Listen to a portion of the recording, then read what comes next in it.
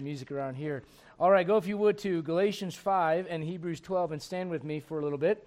Galatians chapter 5 and Hebrews chapter 12. I will not be here next Sunday and because the rapture's happening and you'll be left behind. I'm kidding. That's not why.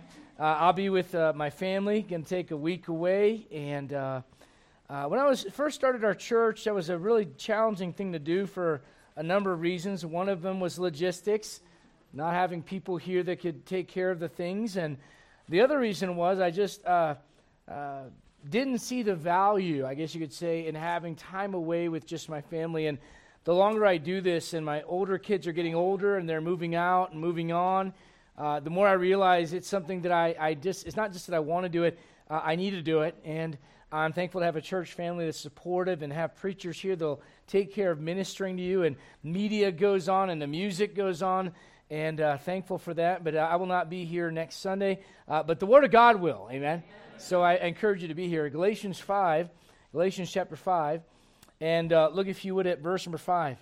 Galatians 5, actually go back to verse number 1. Stand fast, therefore, in the liberty wherewith Christ hath made us free.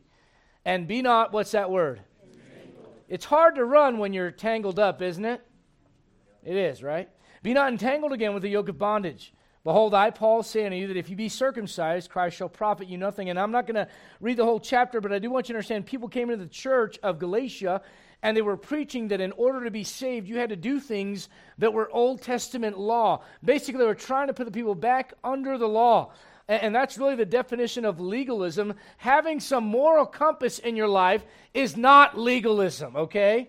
Having some kind of standard in your life is not legalism. Legalism, according to the Bible, is trying to get people to become spiritual or to be saved by doing things under the law. We cannot be saved by the law. For by grace, Chloe was showing me her little toys from Sunday school. I said, how'd you get that? She said, I quoted my verse. I said, what was your verse? For by grace are you saved. It is the gift of God. I said, man, that's good stuff right there. You know what salvation is? You can't earn it by living a good life. And when someone tries to convince you to go back under the law, you know that is bondage. It'll trip you up, and it'll keep you from running your race. Now look if you would at verse number 7. Ye did run well. Is that past tense or present tense? Past. In other words, you were running just fine. Who did hinder you that you should not obey the truth? Someone got in the way. Look at Hebrews chapter 12. Can I say this? I pray that you as believers this morning are encouraged to run your race as a Christian. And I need you to understand there are people and things that want to stop you from running your race as a believer. If you're here and you're lost, understand this. You cannot run your race to be saved. The author and finisher of our faith is the one that ran the race for salvation for us, thank God. And in Christ, you win. However, as a disciple of Jesus Christ, you better learn to run your own race if you want to follow Him. Hebrews 12, look at verse number 1. Wherefore, seeing we also are compassed about with so great a cloud of witnesses, let us lay aside every what? You know it's hard to run if you're way down? You know, great example of that? Watch an old person chase a 4-year-old. Man, the 40-pound little booger running around real fast, and whew, they're gone, you know, and you're, right? He says, let us lay aside every weight and the sin which does so easily beset us, and let us what? Run. Let us run with patience the race that is set before us, looking unto Jesus, the author and finisher of our faith, who for the joy that was set before him endured the cross, despising the shame, and is set down at the right hand of God. For consider him that endured such contradiction of sinners against himself, lest ye be wearied and faint in your minds. Brother Sean Bowie, would you open us up in a word of prayer and ask for God's blessing on the word? Not here. There he is. Sean, would you? Okay, thank you.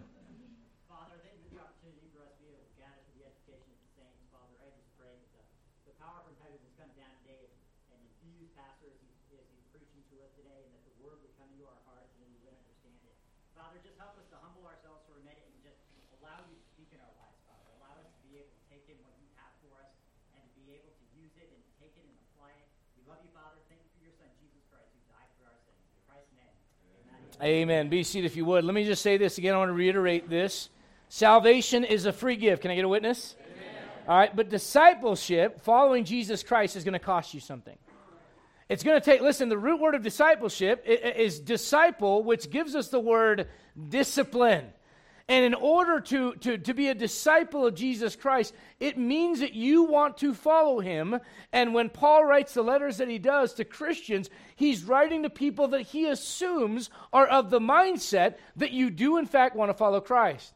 And so when he writes the letters to the Corinthians and the Galatians and the Ephesians and all these different cities where the believers had been saved and gathered and learned the Word of God, he likens the Christian life to a number of things in the world of athleticism.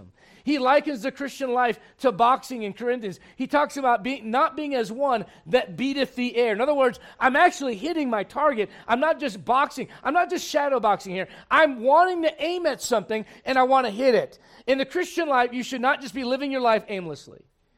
You have a purpose, you have something God's given you to do, and someone God wants you to become, and an image into which he wants you to be conformed. You have a target, you should be hitting that target. He also says this, for we wrestle not against flesh and blood, right? So he likens it to boxing, he likens it to wrestling, he also likens it to running. Over in Philippians, he says that you may be blameless and harmless as sons of God, without rebuke in the midst of a crooked and perverse nation, among whom ye shine as lights in the world, holding forth the word of life, that I may rejoice in the day of Christ, that I have not run in vain. In other words, I knew where God wanted me to go, and I didn't waste time when I was down here. I was going somewhere, and I was doing what God wanted me to do. I was running my race. This morning, I want to encourage you to run your race. Anybody ever look at what an Olympic triathlon training session looks like? You know what discipleship requires? Some training. You know what Sunday morning's about? Training. You know what Sunday school is about? Training. You know what Wednesday night is about? Training. You know what discipleship class is about? Training. You know what ladies' Bible study is about? Training. You know what men's Bible study is about? Training. You say, what's all this for? It's to train you and to get you ready to run your race out there. How about this? Just reading this makes me tired. Monday, for an Olympic triathlon and training person, the Monday's a rest day. That's the best day of the week right there. Because it all goes downhill. Tuesday, you swim 800 yards. Wednesday, you bike for 30 minutes. Thursday, you run for 25 minutes. Friday, you swim for 800 yards. Saturday, you ride your bike for 30 minutes. Sunday. And you know what people say when they see it? Oh, man, look at how talented. They're not talented. They're disciples. You say, well, they're not disciples of Jesus Christ. No, but they're disciplined in something that matters to them. So you know what they do? They give up hanging out with their friends, and they give up eating certain foods, and they give up time that they'd rather be doing something else, the easier path, in order to get somewhere that matters to them. My question is, will you do that for Jesus Christ? I know some of you don't like Tom Brady. You hate him, and that's fine. I'm not a Tom Brady. I'm not, a Tom Brady. I'm not in the closet Tom Brady fan or anything weird like that. I'm still, you guys know where I'm coming from. I'm not going to root for Brady. All right, he's got enough, metal rings and all that kind of stuff. But can I just say this much about the guy? He's got some discipline. And you go, well, that's what got his marriage in trouble. Maybe, I don't know. Somebody reading the tabloids too much. I can tell you this much. So the guy gets up at 6 o'clock in the morning and right away downs 20 ounces of water with electrolytes. And then, you know what he does? He eats a breakfast of avocado, egg whites, and then he eats stuff for lunch and berries, eats salads for lunch with nuts and fish, hummus, guacamole, and mixed nuts for snacks, roasted vegetables, and chicken for dinner every single day. Why? Because he wants rings. Can I say this? He got them.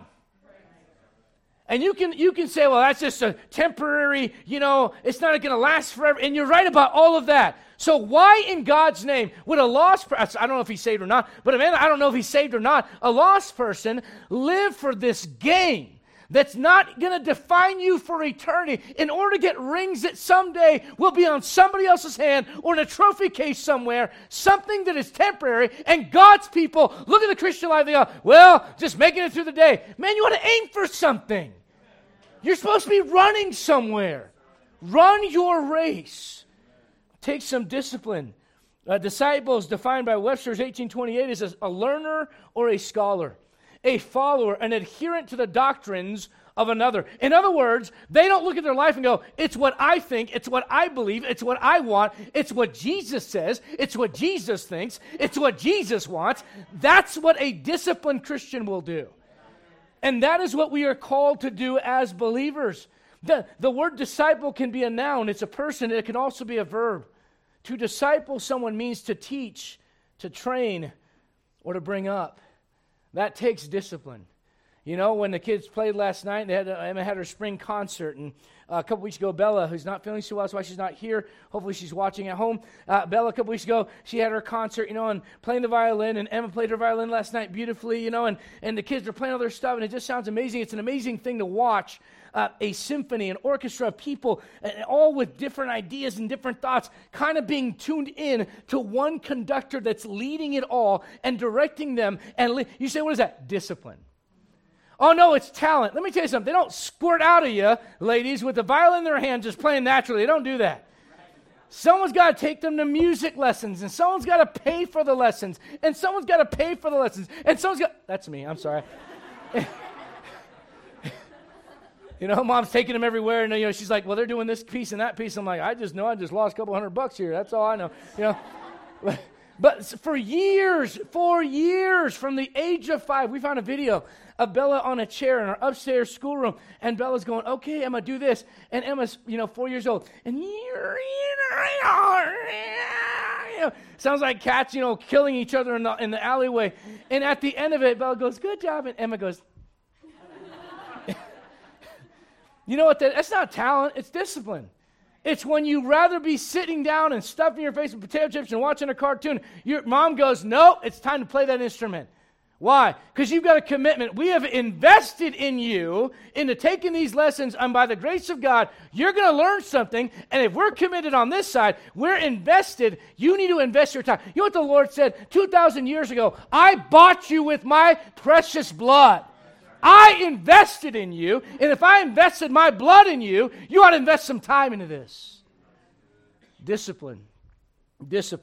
People confuse all the time. They mistake all the time the difference between discipline and talent. Someone gets up and sings, oh, they're so talented. I don't mean to pick on Miss Rachel. Can I do this for just a moment? She can't hear. She has a problem hearing. You know what she has to do? She has to strive to listen very well. Now, Tim can't hear for completely different reasons. He told me, I'm tone deaf. I can't tell. That's not her issue. She literally cannot hear. She's got to have AIDS, I believe, or something like that. And you would never know that. All right? You may not know 5 things about her because she'll say hi and she'll say bye and she'll be real pleasant and sweet. But I'm telling you that for a reason. When someone gets up and says, oh, they're just talented. No, some people have to work very diligently at what they achieve. And listen, the world does that for sports, and they do it for weightlifting, and they do it for boxing, and they do it for golf, and they do it for music. Why can't you do that for Jesus Christ? One time someone comes to the Lord and says, Master, I'll follow you wherever you go. It's kind of when someone comes here, Pastor, you're the best preacher there ever was, and it's just the best thing, and you'll never offend me. Once someone says you'll never offend me, I'm like, uh-oh. I'm like, when is that shoe gonna drop? But this guy comes to the Lord and says, Lord, I'll follow you wherever you go. The Lord says, foxes have holes, birds of the air have nests, but the Son of Man hath not where to lay his head. You know what's interesting? I don't read about that man ever again. The Lord's trying to tell him, hey, if you want to follow me, it's not going to be everything you think it is. You know what I'm telling you this morning? Run your race. Right behind that, another guy shows up and says, Lord, I want to follow you, but my dad died. I got to go bury him. When I read this, it kind of just makes me go, like I can just imagine someone coming to church for the first time, preacher, I just got in the Bible, I just got saved, and I want to follow the Lord, and I'd like to join the discipleship class, but I won't be here next Sunday because my dad died, and I want to be at his service at his funeral. I cannot imagine saying, let the dead bury the dead, son. I wouldn't say that. I'm also not the sinless Son of God. And he looks at that man, and I think the Lord perceives in the first man that comes to him, you are so hung up on security. Your identity is wrapped in security. Once I tell you, you won't be as secure in yourself when you're following me, you're going to be gone. And he was. And I think he looks in the eyes of this other man that says something that seems natural and normal to us. And he looks in the eyes of that man and he goes, I know what your problem is. You love your family more than me. You'll never be willing to put me over them. So you know what? Let's just make this easy on both of us. And let me tell you right now, you need to go do that. Is this a little too close to home? A little hard for us to hear sometimes because we put family over God? Is it maybe a little too hard for us to hear because we put security over God? Lord, I want to go. I want to serve you with my life. I want to do what you want me to do. But Lord, let it be secure. Let it be at the whim of whatever my family says I ought to do because I don't want to be estranged from my family. And Lord's like, look, if that's what you want, go. Seems like to me, maybe I'm wrong, you tell me, seems like the Lord takes discipleship pretty seriously.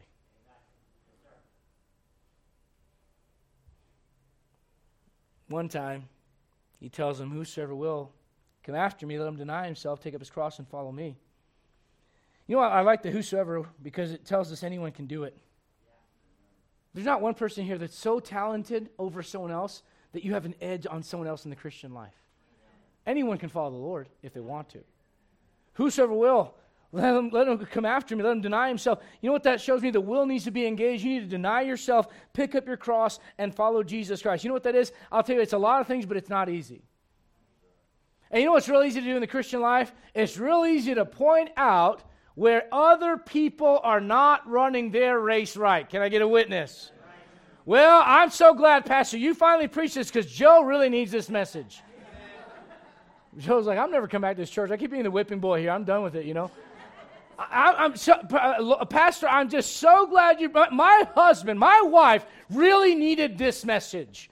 I don't want you to do this morning. I don't want you to do that. Go with me to Luke chapter 10. Just give me a little moment of an illustration as I set this up and we get into the message here. Look at Luke chapter number 10. Luke chapter 10. You know what's real easy to do? Spend your life looking at everyone running their race. I mean, I'll give you an example. Someone gets up and sings, and someone else thinks, how come I wasn't asked to sing? Someone gets up to preach, how come I wasn't asked to preach? Hey man, run your race. This is your race to run, not somebody else's to run. You know why you spend so much time trying to run somebody else's race? Because you have no control over you, so you're trying to control something else. Look at Luke chapter 10. Look, if you would, at verse number 38. Luke chapter 10, verse number 38. Now, I know sibling rivalries. I've got 6 kids. You see it every once in a while, poke its head up. You compliment one sibling, you compliment the other, But can you imagine, that's dad, and that's dad and mom dealing with, can you imagine the Lord being at your house? And you're like, Lord, don't you see? Don't you see what my sister's doing? Look at Luke chapter 10, look at verse 38. And it came to pass as they went, that he entered into a certain village, and a certain woman named Martha received him into her house. And she had a sister called Mary, which also sat at Jesus' feet and heard his word. But Martha was what? Do you know what cumbered means? It means weighed down. Can I remind you, it's really hard to run when you're weighed down. Look what it says here. Martha was cumbered about much serving and came to him and said, Lord, dost thou not care? Now be honest, you've done that with the Lord. Dost thou not care that my sister hath left me to serve alone? It's one thing to be like, Lord, did you notice this? But she goes a step further. It's like, Lord, don't you care that she's not doing what I'm doing? But then she goes a step further. Lord, you need to do something about this. I want you to look at the preceding verses because the Lord shows us something here that's important for you to get a hold of this morning if you're going to get any help in this area. And that is this. It's not your job to look at somebody else run their race. Can I point out what the Lord does in verse 41? Martha, Martha, what's the next word after Martha, Martha? It ain't about Mary, sister, it's about you. You know why? You try to point other people's flaws, and you look at their race and how they're running it, and what is that church doing? What is that preacher saying? And what are they doing here? And why did they say this? And what's going on in that person's life? And you know why you know what? Because you don't have control over this. It's almost like you don't want the Lord to notice you. You ever see that with kids? You know what we are? We're just a bunch of God's kids. And every once in a while, we kind of act like it. And it's kind of like, Lord, I'm praying. Lord, I'm not gossiping. I'm just praying. Lord, I just pray it help Joe. Lord, you know what he's going. Lord, you know what he's dealing with. And Lord, I saw it 6 months ago. I know he didn't have it because he didn't see it because he didn't have the spiritual discernment that I have. But Lord, I pray that you would help him to see it. And I pray that you would. That's how oftentimes Christians live their Christian life, vicariously through others. Instead of looking in the mirror and going, why am I not running my race? One time, Peter... No, listen, every once in a while, if you hear happy noises come out of the nursery, let's just praise God for that. Wee, wee, that's a good one, you know. Nobody's like, wah! So if we have the wheeze every once in a while, praise God for that. But one time, the Lord addresses Peter, and he says, hey, Pete, do you love me? Yeah, Lord, I love you. You love me? Yeah, Lord, I love you. Yeah, you love me? Lord, you know all things, you know I love you. And then the Lord starts talking to Pete, and Pete goes, hey, I have a question. Yes, Peter. What about John?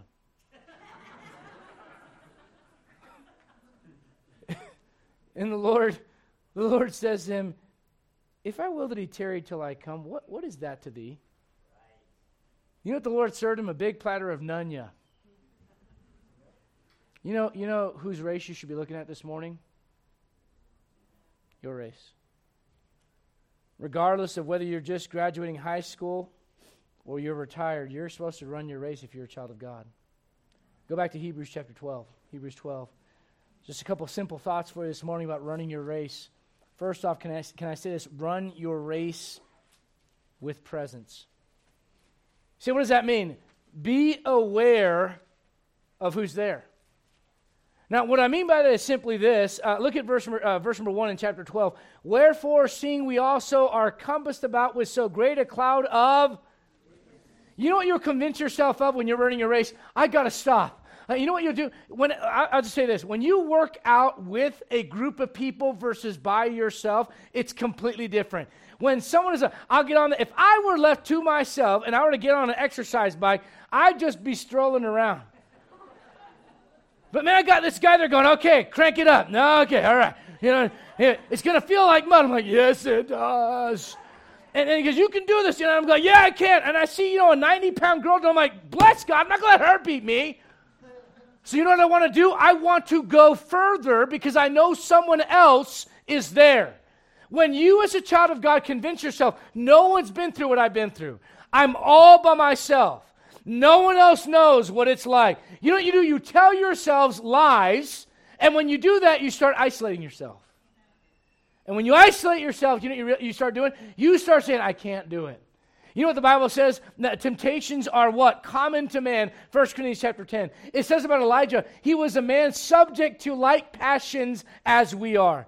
It says this, the things written aforetime were written for our learning. Why? That we might find patience and comfort and hope through the Scriptures. The idea is this, you are not running this race alone. And yes, you need to have some tunnel vision about staying in your lane. I saw a video that was hilarious. It's this guy running. I'll be real careful. Don't worry. This guy's running. Every time I next go to the steps, my wife's like, oh. I'll be real careful. This guy's running, right? And he's beating the guy next to him. You know what he does? Flashes a peace sign at him and then trips over his own feet. You need to understand you have a race to run and you need to stay in your lane. However, can I just say this? You are not alone. And when you convince yourself that you're alone, you will find yourself just like Elijah. Elijah goes there and he stands up for God, calls down fire from heaven. A lady gets upset, says she's going to split the church and all kinds of trouble. You know, that's ad-libbing. You may know the story a little bit differently from 1 Kings 19. I'm putting it in 2023 in the church. And this lady says this, I'm going to have your head chopped off, son. You shouldn't have messed with my prophets. You should have left this thing alone. You should have just done your God thing by yourself. And Elijah goes, you know what? I'm tired of this. The people didn't respond the right way. I'm running away for myself. And he does run, but he runs away. You know what the Lord does? The Lord looks at Elijah and he goes, hey, why are you here? And Elijah says, oh, I'm here because I did everything you asked me to do. And I'm all by myself. And no one else cares. And no one follows me on YouTube.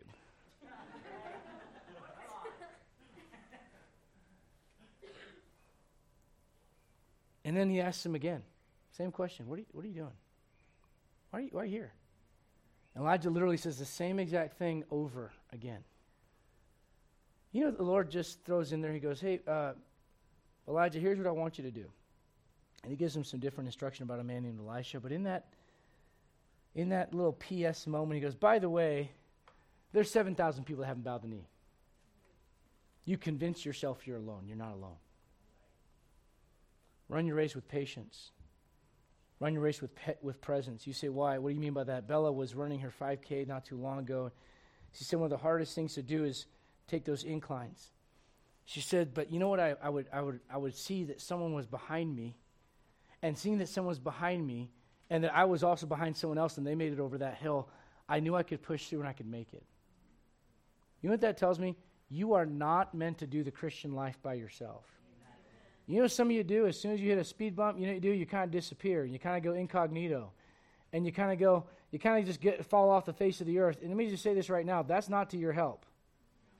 That's to your detriment. You know why God gave us a church? Because he knew we are not strong enough on our own in this world.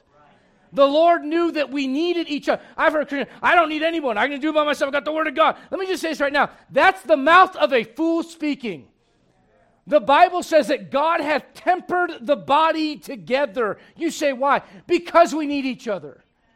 Run your race with patience, with presence. The Bible says, behold, how good and how pleasant it is for the brethren to dwell together in unity. You know what God did? He put witnesses behind us and around of us so that we would never feel like we are alone.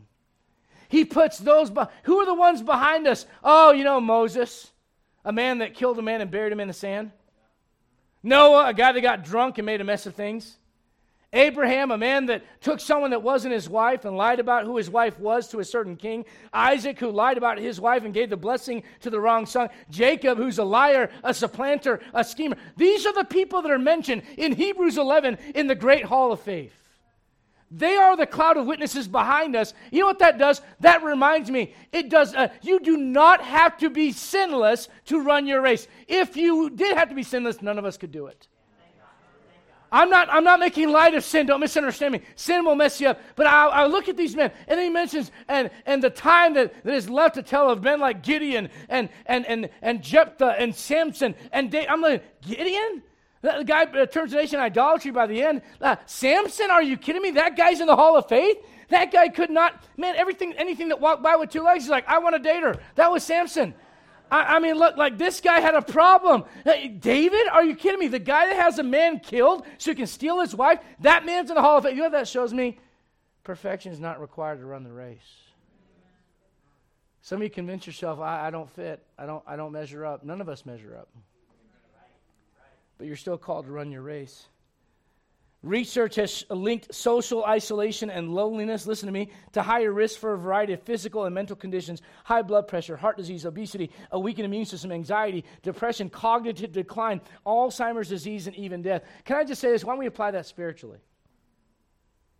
There are some Christians have spiritual Alzheimer's. They forget who saved them. They forget what they're doing. You ever really talk to someone who's got Alzheimer's? And they're there and then they're gone. You know what? You say, what? They literally just don't have no clue who you are. You could be their daughter, granddaughter, grandson, whatever, and just they're gone. I think the Lord sometimes feels that way with us. Man, we're in fellowship with God and things are going great. You hit a speed bump, and all of a sudden the Lord looks at you and you look at him and you're like, who are you? And the Lord's like, I'm the same person I've always been. What's going on with you?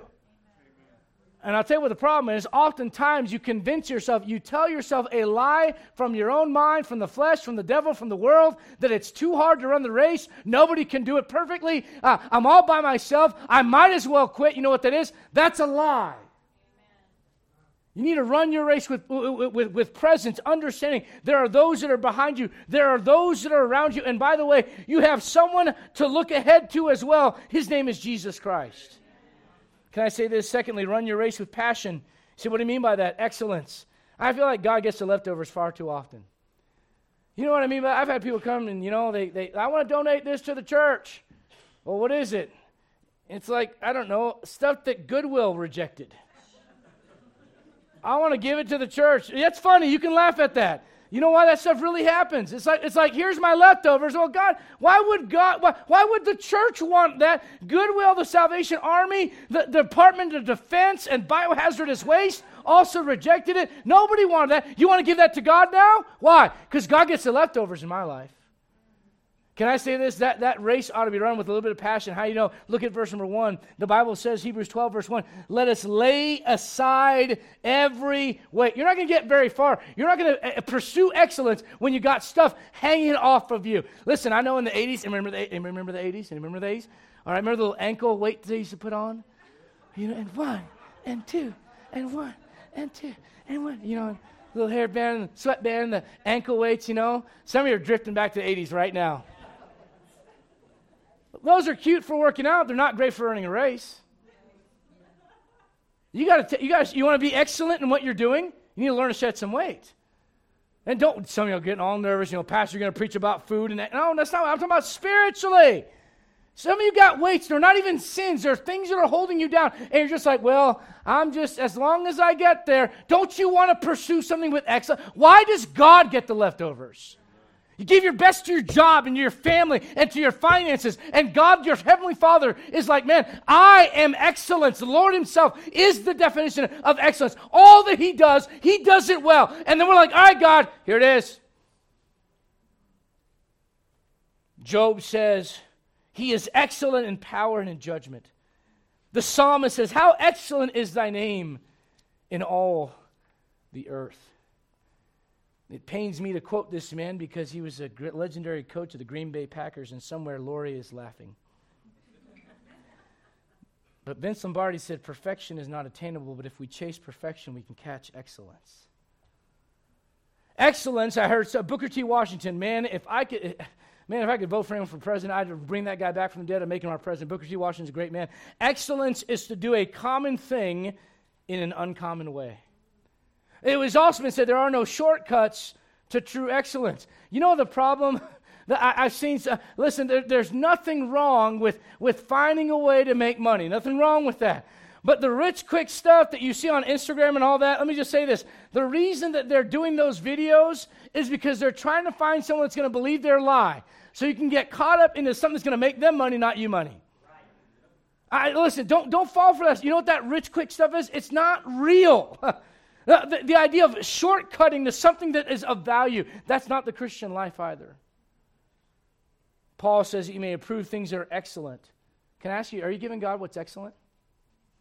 Are you running your race with excellence? I try to teach our kids, if you're going to do it right. And if it's still messy, you're going to do it again, you might as well do it right the first time. I just want them to understand that so that when they get old enough to serve God on their own, they think to themselves, how can I do this the best way I can for God? Paul says, covet earnestly the best gifts, and yet show I unto you a more excellent way. And he talks about charity in the next chapter.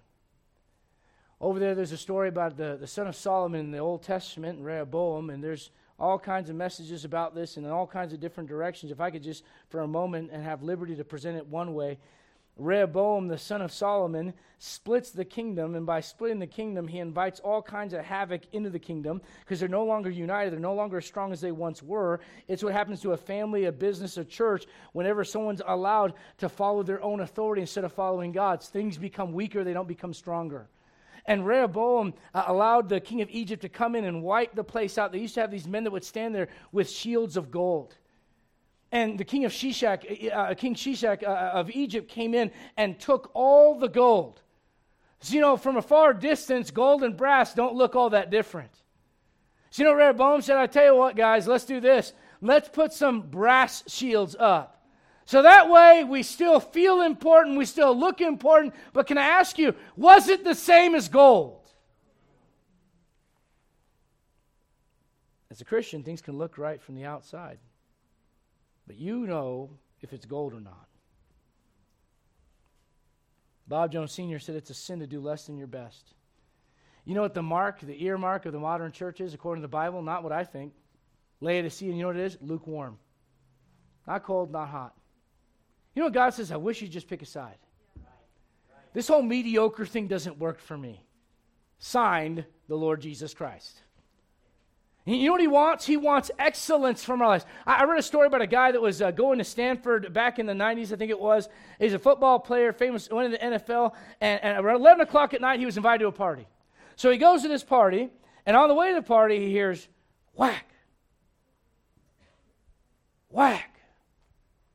Light drizzle starts falling down, and he sees the silhouette of a man out on the golf course just whacking away. Comes back at 3 a.m., 4 hours later, after his party. Goes up the hill, sees the guy on the course. He goes, Tiger, what are you doing, man?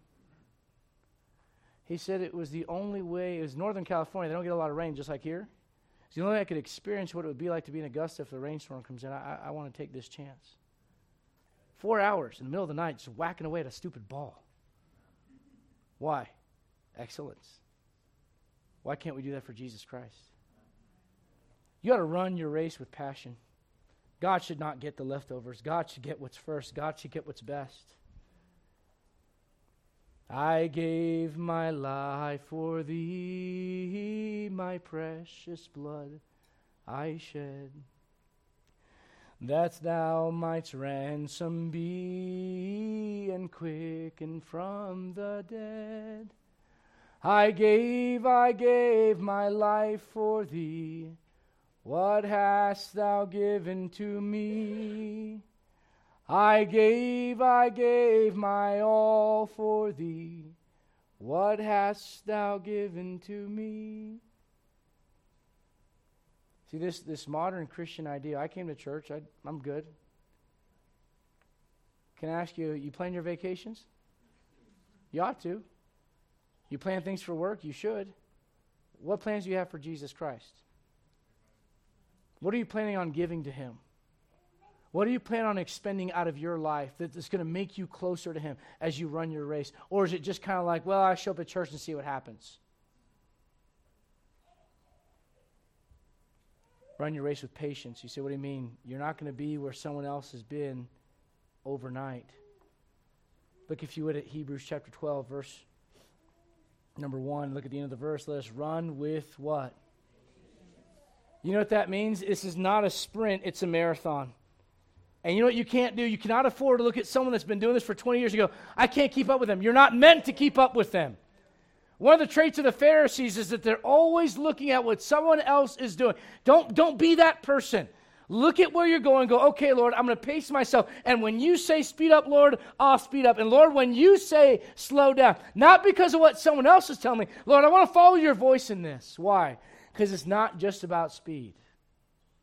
The ancient Greeks, I know many have heard this before, they had something called Lampadidraumia. You say, what is that? It was a race that started because of their folklore. One of the gods came down and gave us fire, and he put the fire on this altar, and then it was on us to carry that fire to another city, and then from that city to another city. And so from that moment on, they started having these races that were not about who got there first, but rather who would get to the finish line with their flames still lit. See, what does that take? A little bit of patience. Do you realize if you're running out there as a Greek and it starts raining, you better find some shelter? You want your light to stay lit, don't you? So you find a place where you can just stop for a moment. Sometimes you need to do that.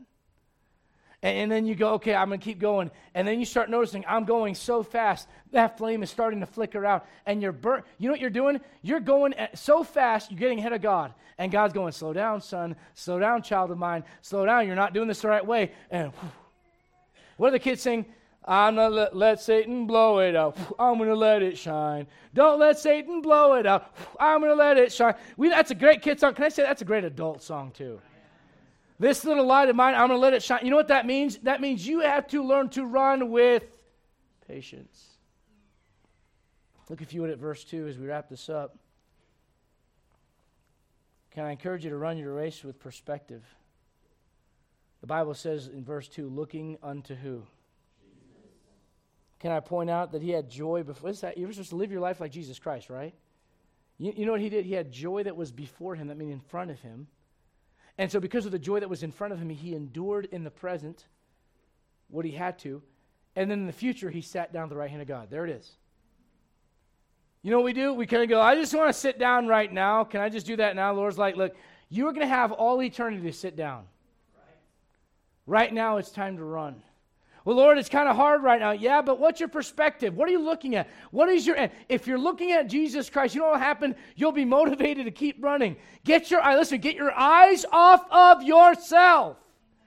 Get your eyes off of other people and get your eyes on Jesus Christ. It's so easy to get your eyes on this person and that person. I know I've said this already a number of times in different ways, but that's why so many Christians quit. Consider him. Why? He's your purpose. He's your motivation. He is your why. I want to close in another passage. Go to 2 Timothy chapter 4, not too far from here. We recently read this, and I want to remind you one more time. This is how you want to end. And here's the thing.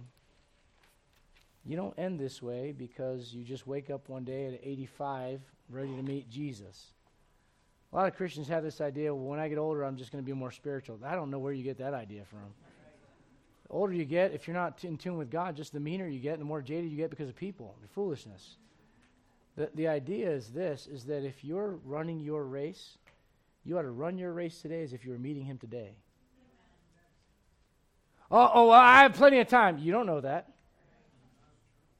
Hey, man, I don't know about you guys. I would not mind if we all just heard a trumpet blow and everyone goes, I just heard someone call my name, and we start arguing about whose name was called, and the Lord's like, we're getting ready for something, boys. You ready for this? And all of a sudden we get called up. I wouldn't mind that one bit, but let me just say this right now. If you're not running your race as you ought to, you're not going to be very excited about what's about to happen. Paul says this as he gets to the end of his life, and we read this a few weeks ago. Look at verse 6. I am now ready to be offered. The time of my departure is at hand. I have fought a good fight. I have finished my what? That's a running terminology. He finished his race. Christian, I don't know when your race finishes, but you ought to be living like it was finishing today. Run your race. Let's all stand, every head bowed and every eye closed. Father, we come to you in the name of Jesus Christ. A lot going on this morning, but Lord, we don't want to distract or detract away from what you want to get across to your people through the Word of God. Lord, I pray if maybe there's some Christians that are just tired. Maybe they're tired of running. It's not because of sin. They're just wore out. Would you let them know it's okay to take a breather and sit under a tree and keep that light lit? But maybe there's some Christians that have some weights around them. They've got some sin around them. They got some things they're holding on to. It's keeping them back, Lord, and they're weighed down, they're cumbered, they're entangled with the affairs of this life. Or would you help them to say, Lord, today's the day I just dropped some of these weights. I want to run my race. I'm tired of things holding me back. I'm tired of looking at people. I'm tired of not running towards my prized possession, Jesus. Someday, I hope soon, we're going to hear him say, come up hither. And maybe it's not next month. Maybe it's not next year. Maybe it's I have no idea. I won't pretend to be smart enough to tell you when the Lord's coming back to take his children home, but I'll tell you this much, he's coming back. There were scoffers in Noah's day, and there'll be scoffers in the last day about the same issue, but he's coming back. And someday that face that looks so far away that you're looking to with eyes of faith, that face is going to be face to face with yours. No longer seen through eyes of faith, but through vision. And faith will no longer be needed. The time for faith is now. Someday the same voice that said, "Let there be light," will say, "Welcome home, child." You want to know that you ran your race the right way. Are you giving God the leftovers?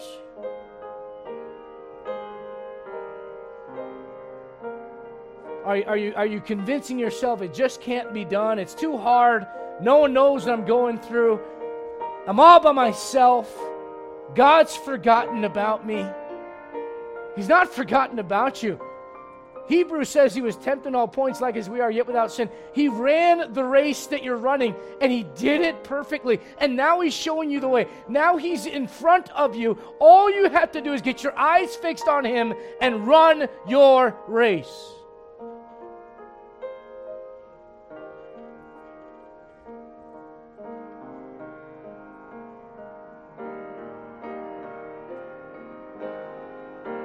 If you're here and you've never been born again, can I say this? The majority of this message was for saved people. And they've got challenges. Keeping their eyes on Jesus is a challenge even after you're saved. But let me tell you one challenge they don't have. They don't put their head on their pillow at night and wonder what's going to happen to me if I die. They have a security, they have a peace, they have a relationship that transcends any problems from this life and supersedes all the shallowness of this life and this world. They have eternal life.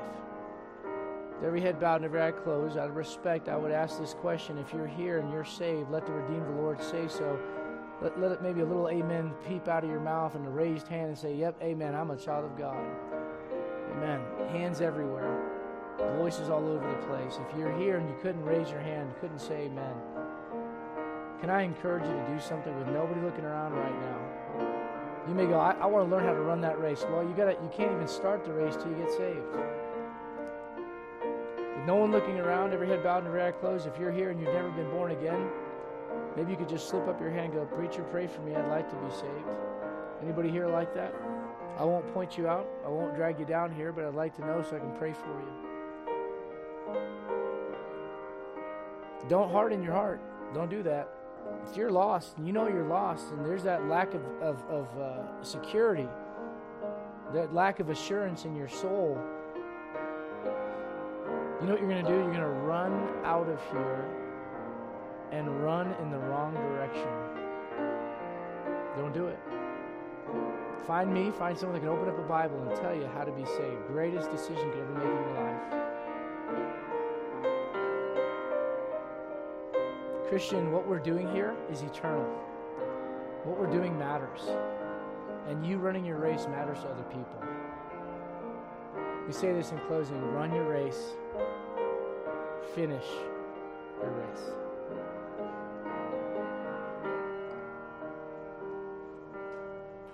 If you would stay standing for just a moment, I'm going to have Dean and Trish come on forward real quick. And they've been coming to our church for some time now. I found myself trying to remember exactly when they started coming. It's been a little bit. Dean, when did you guys start first coming?